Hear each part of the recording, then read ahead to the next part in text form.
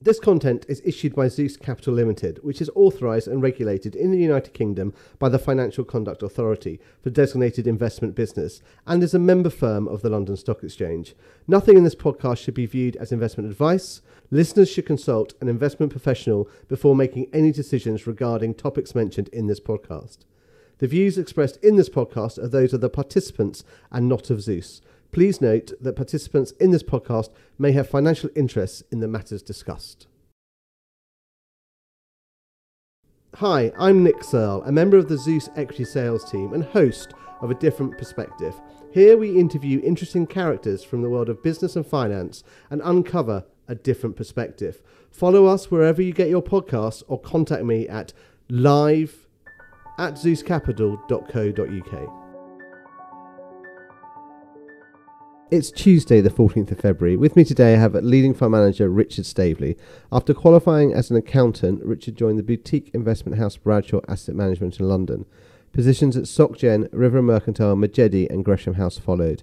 Richard is currently lead fund manager of Rockwood Strategic, a UK specialist small companies equity strategy under the Harwood Capital umbrella. Rockwood Strategic's share price total return was up over 30% on 1 year against the UK Smaller Companies Fund, down 13.4%, and Rockwood was up 76% over 3 years against the sector, down 2.1%. Richard also holds non-executive positions at Central Media and Bonhill Group. Richard, welcome. Hi, Nick. What first got you interested in finance? Well, it probably sounds a bit superficial, but I watched Wall Street, the great sort of Gordon Gekko and Bud Fox film. I think it came out in 1987, but I don't think I went to the cinema to see it. I saw it at home, and I just remember thinking, this is just so exciting.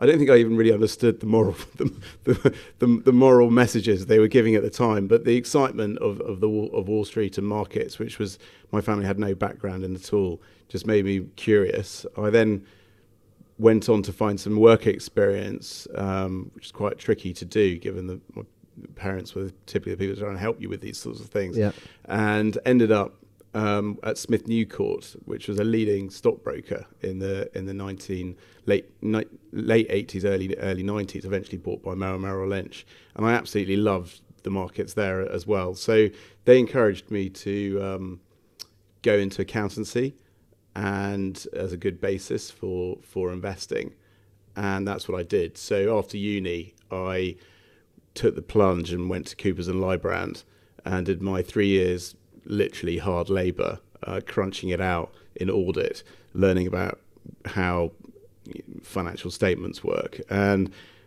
I think that made me realise the importance of sets of accounts and financial statements. Yep. But equally, the bug was there. This wasn't quite as exciting as markets. So I left as soon as I qualified. And then to join Mark at Bradshaw? Yes, to join the amazing Mark Bradshaw. He'd worked at Mercury Asset Management for many years, was a top fund manager, and had sprung out on his own to create one of the earliest pan-European long-short hedge funds. And he needed a sort of old-style apprentice, really, to sort of help him. It was a great time. I started in 1999, so it was bubble-tastic. I remember. So that'd be .com bubble, I guess. Full .com bubble. Schiller US PE ratio was about 44 times. Nokia, for those that remember Nokia was valued at £130 billion at that point. As we know, the brand doesn't exist anymore.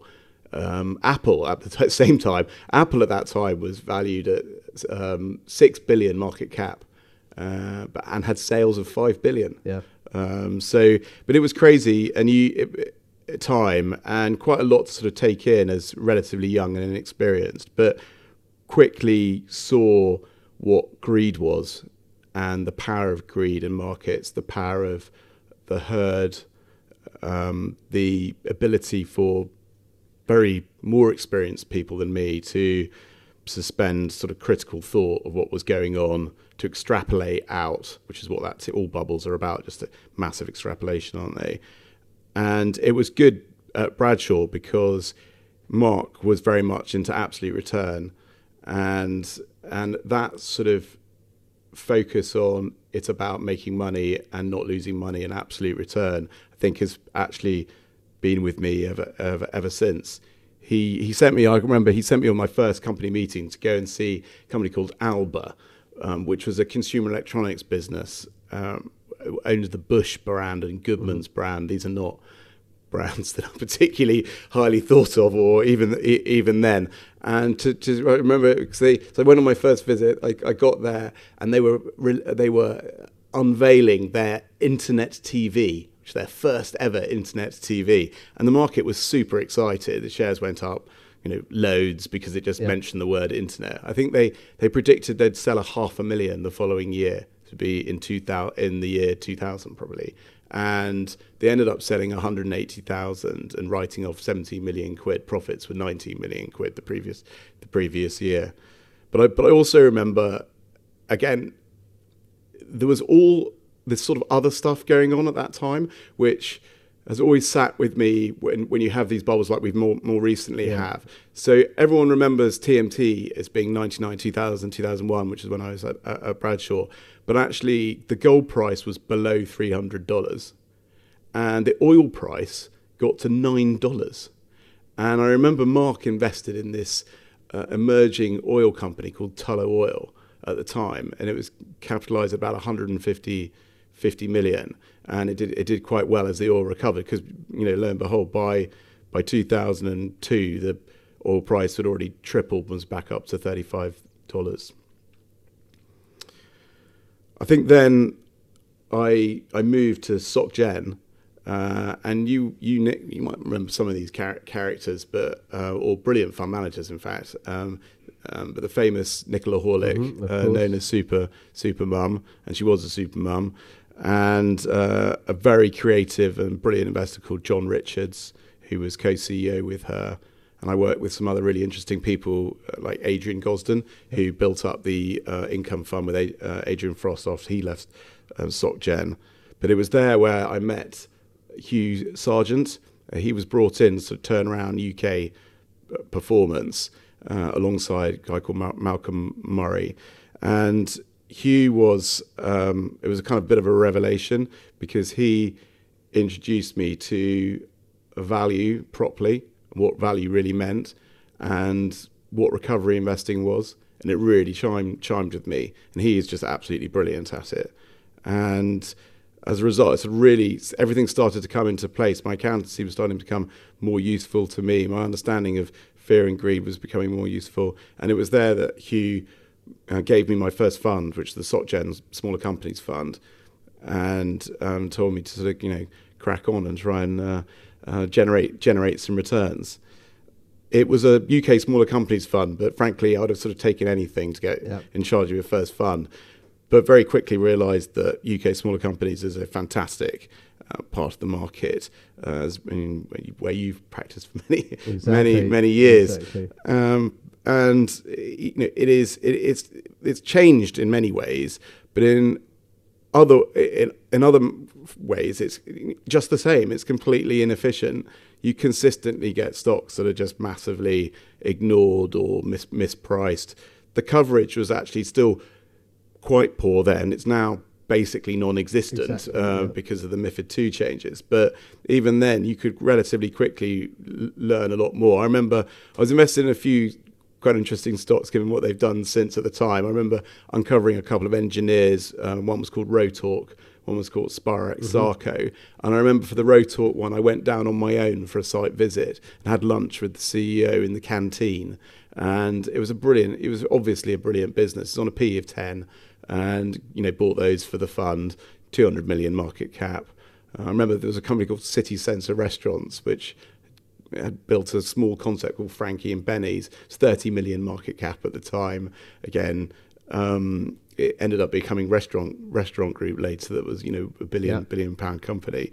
But what did happen was, I sort of emboldened by Hugh's recovery sort of teachings, as were, I stumbled across a tech company that had been in the fallout from the TMT crash called Innovation Group. it had been run by a guy called Rob Terry, who had overpromised, got himself, shall we say, into an accounting pickle with Innovation Group in terms of recognition of profits and potentially his cash generation. And as a result, it has sort of really gone to, it had collapsed. And they needed a rescue rights issue in about 2002, something like that. And I remember buying a huge position. I encouraged Hugh to do the same at 5p a share. And we obviously, Terry was off ski. Yeah. And within 2.5 years, I sold all the shares at 50p a share, and I got my first 10 bagger. And now, all fund managers love their 10 baggers, but you don't get many of them. But the first one's really, really important because it makes you sort of realise what is possible in this wonderful thing, the stock market. So, interestingly, it also shows the short memories of investors and the stock market, because guess what? Many years later, when I was at River and Mercantile, Rob Terry appeared again in a new company called Quindell, doing a not dissimilar business model, which went on the high M&A front. And I can remember at the time going, this guy is, this is not going to end well, raising their hands. But they were in a momentum of M&A and upgrades. And the shares performed well for a while. They did. They performed well. So there was a period where people were unknowingly dicing with death, but making money. And eventually it went completely wrong yet again. I suppose, long memories really important in investment, I think, or at least thinking about the cycles. It was also there that then at SocGen I supported Tullow's, now as I sort of controlling the position now, acquisition of Energy Africa. By now it's about a £400 million company, and we were getting into the super cycle. Was starting to move. The acquisition actually was brilliant. It was a brilliant exploration portfolio that Tullow had bought, but China was just getting going. I'd always been a bit of a China fan. Straight after university, I went to China in 96. Just give a sense of it. China's GDP in 96 was 862 billion. It's now 18 trillion. And that move from that size economy has just had this huge impact in the super cycle, which I was fortunate to again participate in to an extent, and kind of learn from. And I went out to China in 2002 after they'd joined the World Trade Organization, which was really the kind of, I think, what got it going after Deng Xiaoping's reforms, and just thinking these guys are just going to absolutely. Everyone's quite skeptical, like all trends early on. Everyone's very skeptical, and then gradually, as the trend continues, people get in with the narrative, throw their lot in, can't take the pain of not being involved, and by the end of the cycle, all about that fear. Yeah. So that was SocGen. And then from SocGen to Majedi?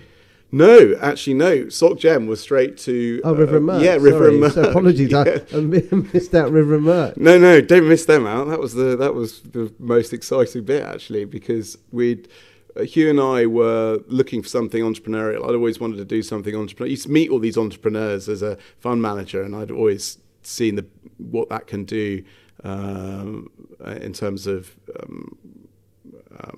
fulfillment and reward and the excitement of it. And Hugh and I kind of wanted to do it. So we decided to leave and set up River and Mercantile from scratch alongside some other. It was a partnership model, James Barham and Mark Thomas doing the distribution and marketing, and a very good friend of mine, Dan Hambury, I brought in, who's a very good investor, and had developed a lot of insight into quantitative techniques and understanding momentum in investing, and really complemented Hugh and I in terms of how we approach markets. But we literally had nothing, no money under management.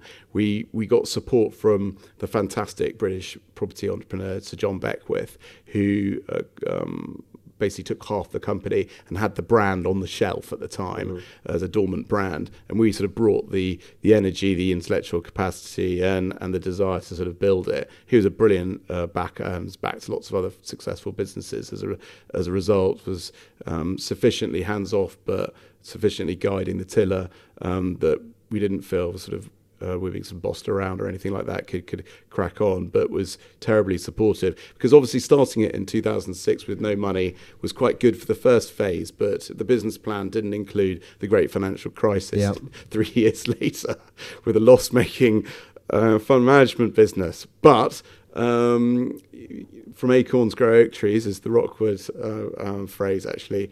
And we were managed to take market share during the financial crisis. So we continued to build the business. I was running the small cap fund.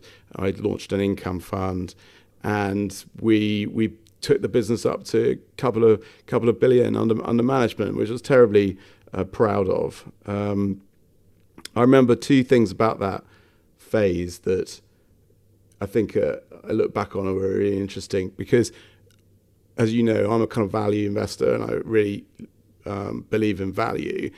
And there was, at that time, we also went through, after the banking crisis, it obviously went into the PIGS crisis, the European debt crisis, PIGS remembering for Portugal, Italy, Greece, and Spain. Greece at the worst point in 2015, its 10-year sovereign yields were 19%. In 2021, people were paying 0.5% to lend money to Greece. I think that's quite interesting about how people's perspectives of risk and can be the extremities, and how they can change over time. And sure enough, if you were brave enough, there was an absolute fortune to be made by buying Greek debt at the right point in that change in circumstances.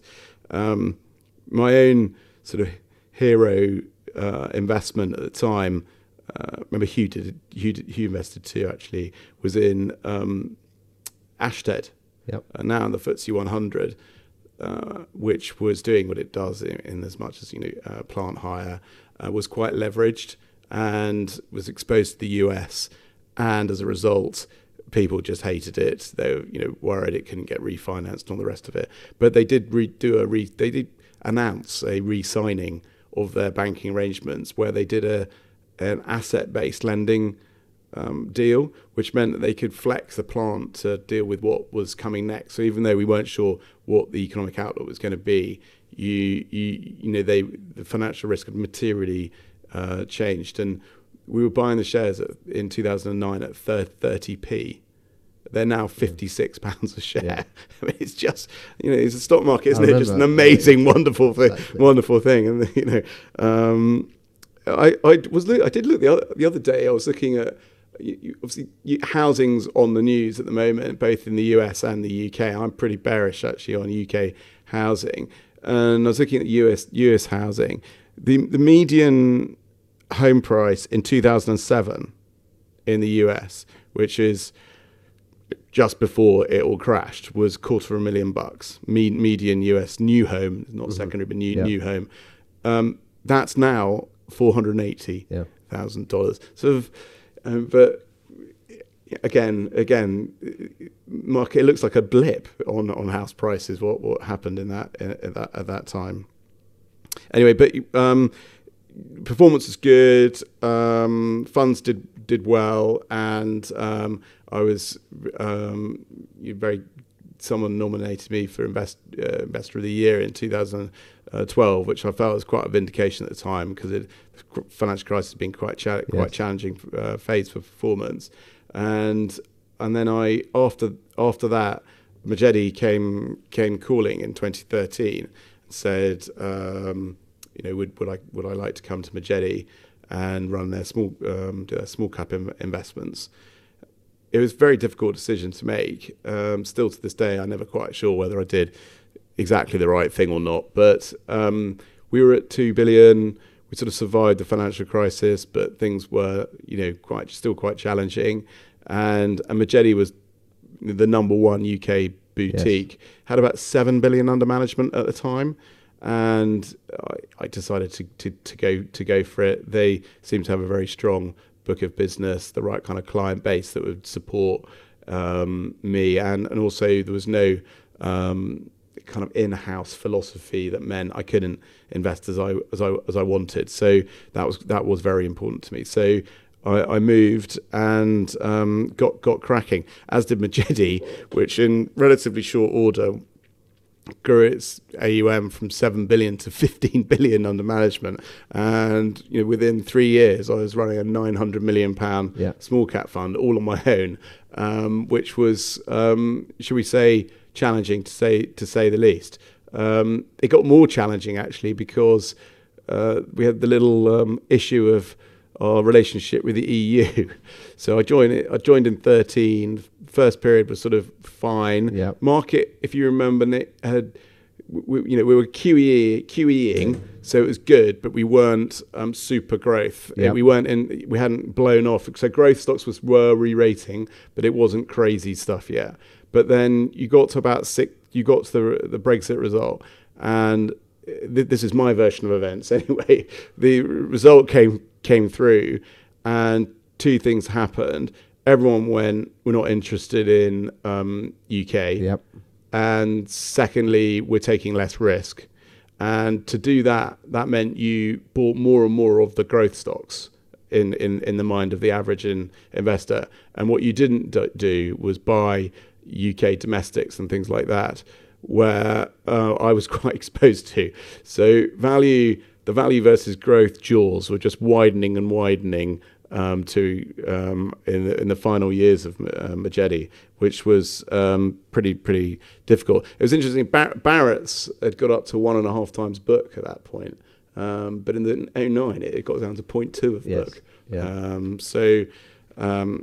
It was they were good years, very challenging, and eventually I left and went to Gresham House. Yeah, which is a completely different animal. Completely different. Obviously, it's primarily an alternatives asset manager.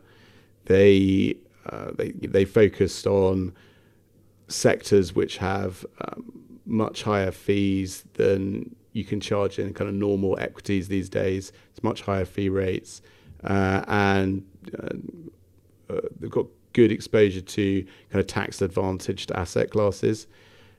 I'd actually helped grow the business from an investor perspective. I'd actually bought 10% of Gresham House whilst at Majidi when it was about 25 million market cap, and funded their acquisitions, the forestry acquisitions, and another one of the acquisitions they did to help build the inorganic side of the business. So I knew them well, and that's why it was a kind of natural move when I went there.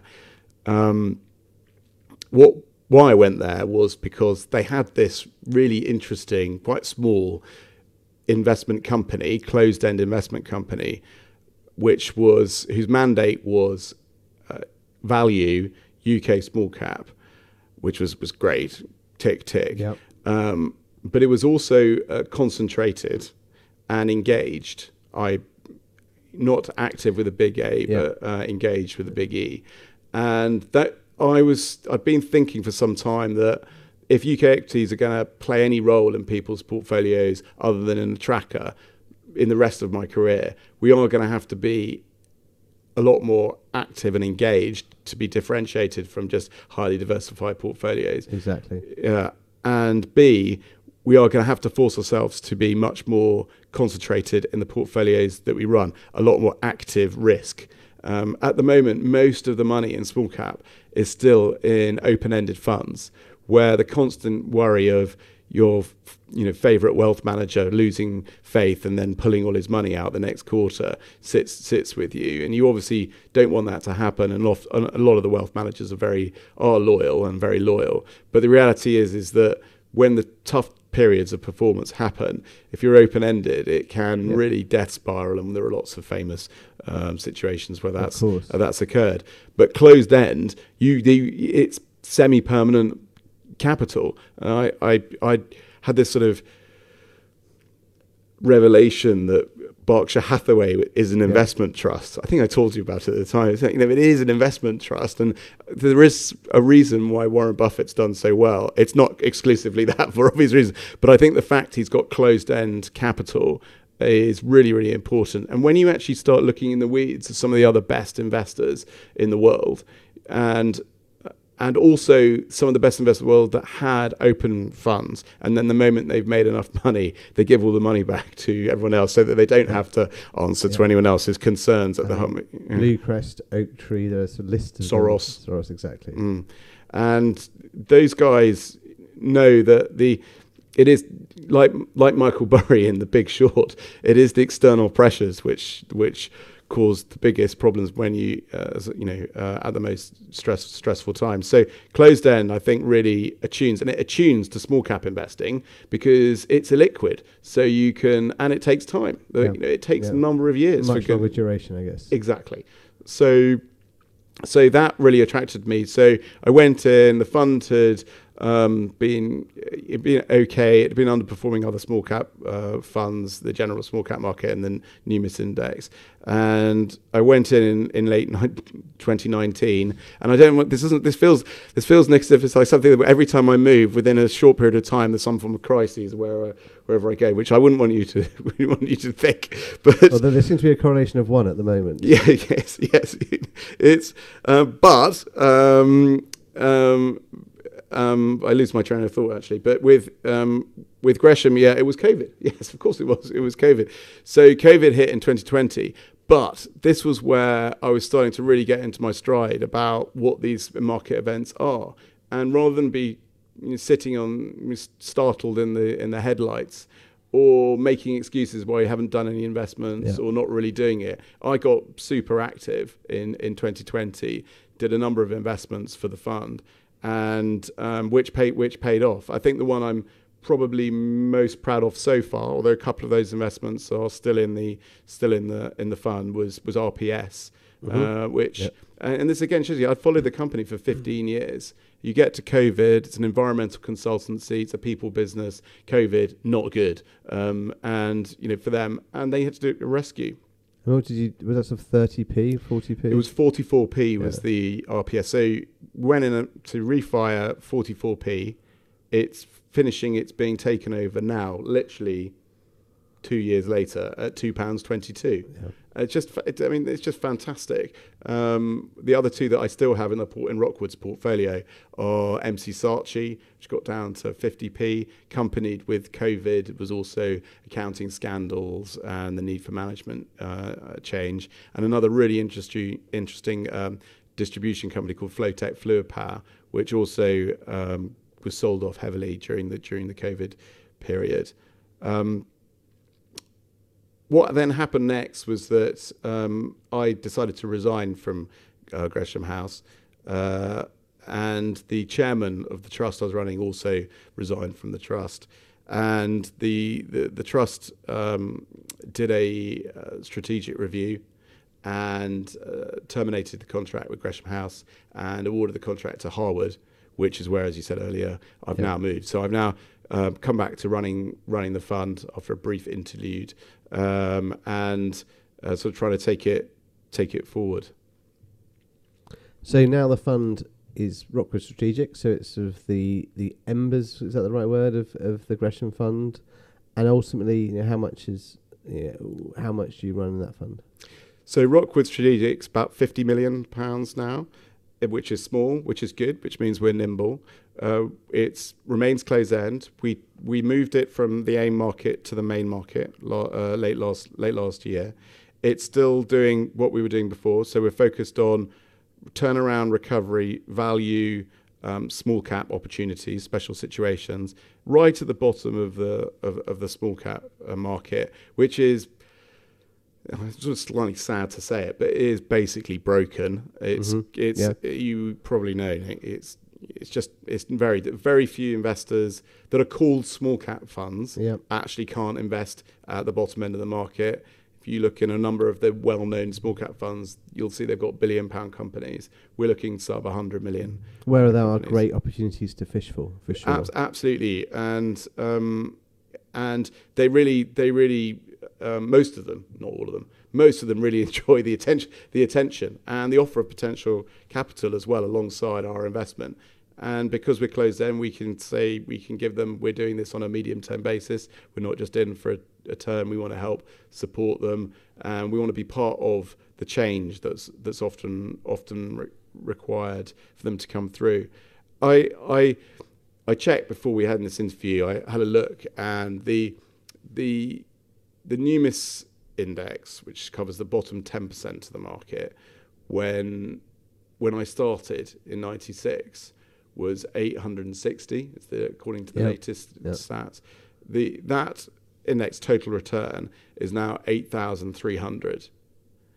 Now, just to put that in context, the FTSE 100's gone from 4,000 to 8,000, and on a total return basis is up about 340%. The small cap effect is unbelievable. It's brilliant. It's sustained, and you can see it across markets over the long term, which most of us have. Or if we don't have it, our grandchildren do, or our children do. And exposing portfolios to UK small cap makes huge amounts of sense. The problem is that if you look at the industry's players now, they've got so much money. They've got trillions. I mean, there's loads of $1 trillion managers now, and you can't put all the clients into UK small cap. It's just not enough. So people are ending up not being exposed to one of the best and proven sustainable markets. Not only that, but it's become more inefficient. So it actually makes the job a little easier, but I wouldn't want to say easy. Yeah. And I guess also post MiFID, there's less research, there's less broker interest at that end of the market. So it does give you a very clean playing field, really. You can become the most knowledgeable person on a business relatively quickly now in the microcap end of the market. One of the big investments that I did last year at Harwood was a company called RM. It's a educational services and technology business that got itself into a pickle last year. Botching up an ERP system rollout at the same time as trying to consolidate their warehouses, and it went really badly. And they'd planned to go into debt to finance this, but when it went really badly, it meant the amount of debt they've got's gone much higher than they expected, putting financial risk into it. Not a year for upsetting investors, and the shares got really, really sold off. I've followed that company through the entire career that I've been talking about. It existed in the TMT bubble, and it has sales of over 200 million. But by August of last year, the stock market was saying the equity in this business is worth 26 million quid. Now, it just clearly isn't. The only way 26 would have been fair would have been if they'd essentially gone bust and had a massively dilutive rights issue. But the reality is the business has long-term cash-generative businesses, has had banks that have banked it for years, and has a range of divisions and assets that they could sell to alleviate short-term cash concerns. And then clearly, once they've sorted out their short-term mess, the ability to go back to generating lots of cash. So bought a big stake in that. We bought 8% of the company. But because that was the sort of meamble to answer your actual question, sorry, Nick, which is that in the DD on that, we've been speaking to customers, competitors, we've spoken to former management, former board members.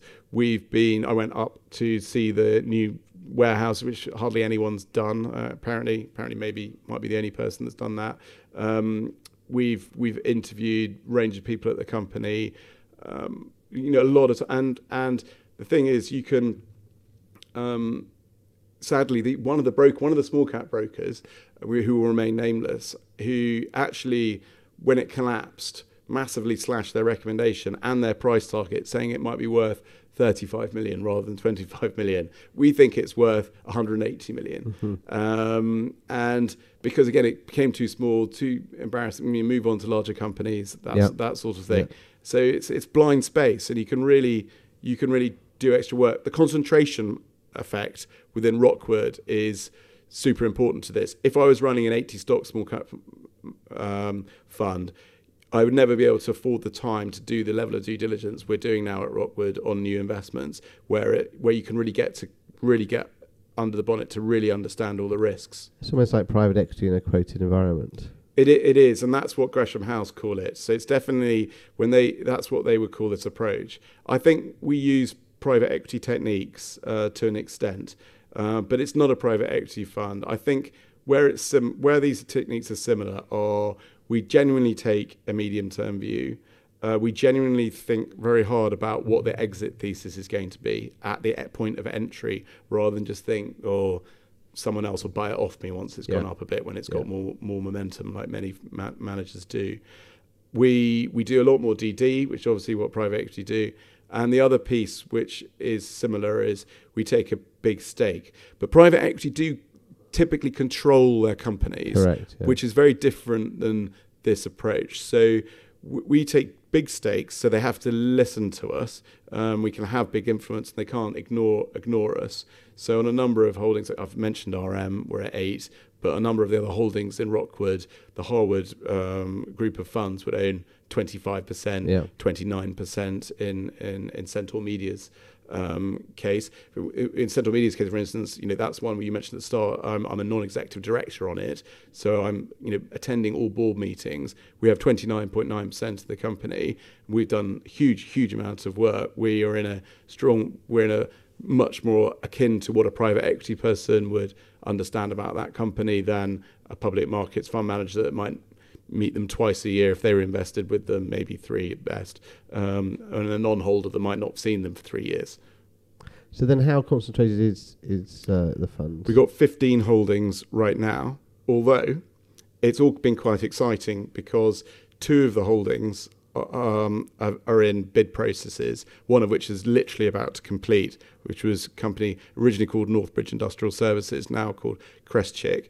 And that literally, that's gone through, so we'll get our cash from that. We've done 4 times our money in the stock. It's been a really good return. We got really sleeves rolled up. Harwood were on the board. It's been a fantastic case study, really, for our approach.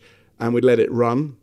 I'd learnt from my Ashteds, where maybe I felt very... Or even your Tullows. Even my Tullows, yes, you can see the thing. So we let it run this time, and it got up as a result to 30% of the fund. So we're about to get 30% of the fund back in cash. Secondly, we bought one of the growth IPOs of 2021 that had collapsed, called Seraphine. Actually, it hasn't been a particularly great investment. We bought a smaller position. We were looking to monitor it to maybe put more in once we'd bottomed out exactly what the risks were. And that's been bid for as well. And that'll disappear. So we'll go down to 13. And I'm currently got a very, very exciting pipeline of stocks, as you can imagine, in this space to deploy. They're all it's quite fun because you're sort of competing for the capital decision, which we'll be making cautiously over the rest of this year, because I'd be interested in your views, Nick. But it started pretty punctually in January and early February in markets. So a few of the things that we're watching have moved pretty aggressively already and probably dropped down the list, or even in one instance definitely off the list, which is up over 100% in literally 2 months. So why do you think the market has had such a strong start to 23? I think it must be a combination of 2 things. I think, or 3 things. Firstly, sentiment was very, very extreme. Yeah, at the end of last year. Yeah, probably best indicated by, say, the Merrill Lynch survey, where it was at 0. It goes from 0 to 100. But maybe more sophisticatedly in things like VIX, things like options pricing and things like that we monitor. So I think sentiment got very extreme. That in itself, though, can create bear market rallies, but isn't really sufficient to drive a sustained rally. The second piece is obviously people were very concerned we're going into recession, and the inverted yield curve, I think, pretty good indicator. Equally, ISM below 50, pretty good indicator.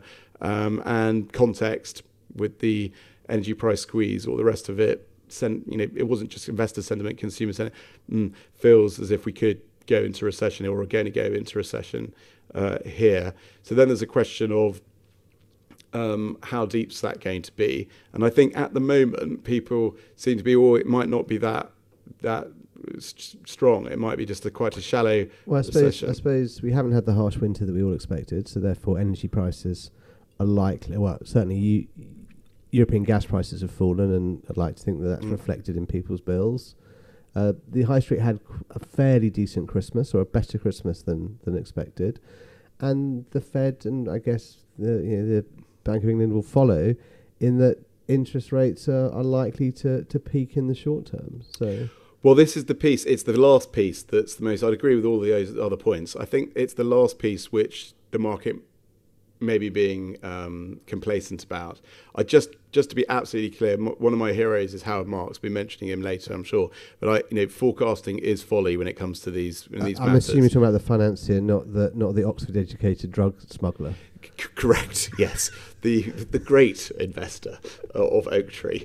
No, and he's written some amazing pieces about how forecasting is folly, particularly in these matters. So we are kind of doing this as an amiable podcast rather than taking as gospel what I expect. However, it is my view that currently people think it's just too easy, that inflation will just come back down, and so interest rates will come back down, and then that would definitely mean we'd seen the low, and this is the starts of a new bull market. I just don't think that's going to happen. I think inflation is going to remain much higher than target, and as a result, interest rates are not going to come down. Oh yeah, I think you're right, and they won't come down. I think we've got two more, certainly in the US, two more hikes and then a plateau and a step back. But yeah, I don't think they're going down in any time soon. I guess more importantly, the eyes will have to be on that US data. I think we have CPI today, don't we? So it'll be interesting post Christmas. Yes. How that the central banks they've said it's going to be painful. They've made it very clear this is going to be painful. They're also very conscious of the 1970s analog, where they thought they'd beaten it, and then it resurged, and it ended up even higher, much more painful for everybody. And I think I suppose it also depends on China opening and supply routes from China easing any form of supply chain issues as well, which we feel that is beginning to unlock. And freight, we know that freight prices have dropped back to pre-COVID levels as well. Yeah. The truth of it is this: most of this really just is of no. I'm not that interested, frankly. Or I am interested, but I just don't think it's that relevant to how Rockwood will perform. I agree. And I think last year is a good example. You kindly referenced what happened last year. We did, NAV was up in calendar 22. NAV was up to return 10%. Absolute. AIM market down 32%. Why? Because of stock-specific outcomes in an inefficient bottom element, which the recessionary conditions and the cost of money are relevant to the valuation backdrop, and also the corporate profit performance of all companies to a greater or lesser extent. Sentiment. Correct. Yeah. But for our more value focused approach, the cost of money is sort of less of an issue than those that have been backing high duration growth stocks. And also because you have long duration, therefore you should flatten the cycles anyway, really. So, we're not buying long duration stocks. We're buying companies that are generating and generate a lot of free cash flow. So let me phrase it. You're holding them for longer periods of time than maybe your out of the box fund managers. Yes. I think that's true. So your time horizon, a bit like Warren Buffett, I guess. He doesn't buy a share to sell it the next day. There's a long term holding strategy. I think a lot of fund managers know they're meant to tell clients that they invest for on a sort of 3 to 5 year rolling investment period, but then when you actually look at their turnover, it doesn't correlate to the fact that they say they invest on a 3 to 5 year holding period, but it's often not really delved into much. And then if it's delved in at all, they'll reference the stock they've held for the last 10 years, which is usually the exception rather than the norm. Closed-end funds, though, that we run at Harwood, all of them, allow us to have genuinely medium-term and long-term views for businesses as long as they remain creating value, good value themselves as shares. Yes, that's our I think that's your mindset. I think that's your advantage. Having permanent capital and raising and running the strategy you're running go hand in hand, really. Yeah, I feel I found the right strategy for me finally.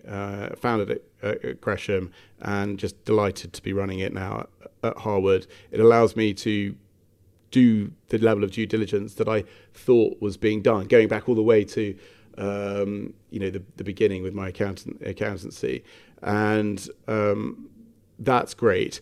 I think it allows me to be a value manager and pursue that approach, and it allows me to work in small caps, which is the best market I think there is. Yeah. No, I don't disagree. And again, you have very much a kindred spirit, I'm sure, at Harwood as well, in Christopher. Yes, Christopher Mills, absolute legend. He's just so experienced, been running money now for over 40 years. He's a master practitioner. He has an unrivaled network of both corporate managers, corporate turnaround specialists, non-executive directors, advisors. He has his feet in more than one pond, in as much as his private equity funds are have fantastic track records, have that insight into private markets, also typically in quite small companies, which is relevant. He's seen it all. So it's great to be learning from someone like him, which I am doing, and also I'm hugely grateful for the support that he's given to this strategy and to me. So he's actually bought personally 28.9% of Rockwood Strategic. I've bought 1%. I'd like to buy more. We can't buy more than 29.9 though, otherwise we have to bid for the company. But we're hoping to grow it, and if we grow it through issuance, I'll absolutely be increasing my investment as much as I can. So we're very aligned. Which is another important point that we haven't covered in the rest of this, but alignment's just so important in fund management, and you can only really do that by having skin in the game with personal investment that's meaningful in the fund that you manage, and actually probably performance fees, which I think are very motivational, but if constructed fairly, do align great outcomes with the client, with the underlying investors. Yeah, exactly. So it sounds like you've found your spiritual home. I absolutely, I think so. I always nervous, Nick. Let's be honest. I've been nervous. I've just run through a number of places I've worked over the years. So, but I absolutely don't want to go anywhere else after this. So this is hopefully the last podcast that we can do. We can do where we have to talk about having place change. Exactly right. We have lots more podcasts, but maybe talk about more market focused rather than Richard focused. Yeah. As my regular listeners know, I like to close with 3 questions. Let's take them individually. Richard, your greatest inspirational mentor? I think I have to say Hugh Sargent. Hugh is an outstanding investor. Listeners should look up the performance over the long term of his recovery fund. He has a UK recovery fund. He has a global recovery fund. And he's got an over 30-year track record where he has his ups and downs, but long-term investors in Hugh Sargent will struggle to have done better with any other fund manager in the UK. What has he taught me? He was just super open-minded about whether there's an opportunity or not. So never closed, would always look at new things with an open mind. Very independently minded, so prepared to take the pain when the herd was saying doing something different, or internal pressures, maybe at R&M when I worked with him there or elsewhere, were more than they should be. He would just steer his path. He just absolutely obsessed with finding alpha wherever he can find it, and that curiosity really I love. And then he just understands recovery investing. So, which at the end of the day is just spotting when everyone else has given up on a company, and but actually it's not a, I don't know, bowler hat maker or a basket weaver. Yeah. It's actually, there is a business there that can recover, and the outsized return you get from a mean reversion in profitability plus a mean reversion in stock market rating gives you outsized returns. And he's just great. He's taught me so much about that. He's also a brilliant person and was great. I loved working with him. And then a book which has inspired you? Well, I mentioned the guy earlier. This doesn't sound, it's not the sort of emotional book that many people might be looking for, but when Howard Marks brought out his book called The Most Important Thing, which is essentially an investment book, it was just wholly inspirational for me because it's brilliant. It's such a good book on investing, but it also reiterates that everything you need to do well is there, is knowing, is in front of you. You can do very well, exceptionally well in markets if you just remember the core important things about patience, about the importance of value, and a range of his other lessons that he leads. And that I was just very inspired that the great Howard Marks is saying things that chime with what I know. I've just got to make sure you don't forget any of them. That makes a lot of sense. What piece of advice would you give to a young person starting their career to follow in your footsteps? I think it's terribly difficult to get into fund management. So I'm going to assume they've managed to navigate that through hard work, good degrees, and excellent interview technique. For me, what discerns the best investors is those that really understand their own and others' emotions and psychology. Really, really testing yourself. I definitely improved as I worked on this, really understanding what emotional biases you can have as an investor, when you might yourself be being greedy or scared, when you might yourself be placing too much relevance on a piece of information you've just received because you've just received it rather than a piece of information you know from a while ago. Understanding the psychological makeup of yourself, and then also being able to assess other people's emotions. And it's not taught. You will never go on a training program really or teach it, but you can read books on it and really get on top of it. I think reading books, investment books, massively. I mean, I did my CFA, I did my ACA, but the amount of real knowledge you can get from reading the great investment books, of which there are a lot out there, just read those just voraciously all the time. I think it really, really helps. And I think if I looked at my career, going back on it, I think it's making sure you take the opportunity of a lifetime during the lifetime of the opportunity. So River Mercantile was only 32, but it was just a great opportunity. A lot of people go, well, that's just too high risk thing to do. But just knowing this is backing yourself and just having a go, being proactive and taking your opportunities when they're in front of you, I think it would be a key to that mindset. Great. Richard, how can listeners get in touch with you? The best way is probably via the website, www.rockwoodstrategic.co.uk. Our phone numbers are on there. If you have any trouble, you can email me to rstaveley@harbourcapital.co.uk, and I'll endeavour to come back to you. But yeah, there's lots of information about how we're going about things on the Rockwood website. Richard, thank you so much today. It's been fantastic. Really good fun. Thanks very much, Nick. Thanks for listening to A Different Perspective, a Zeus podcast. If you'd like to feature on the podcast or get in touch, you can contact me on live@zeuscapital.co.uk. Don't forget to subscribe wherever you get your podcasts. See you next time.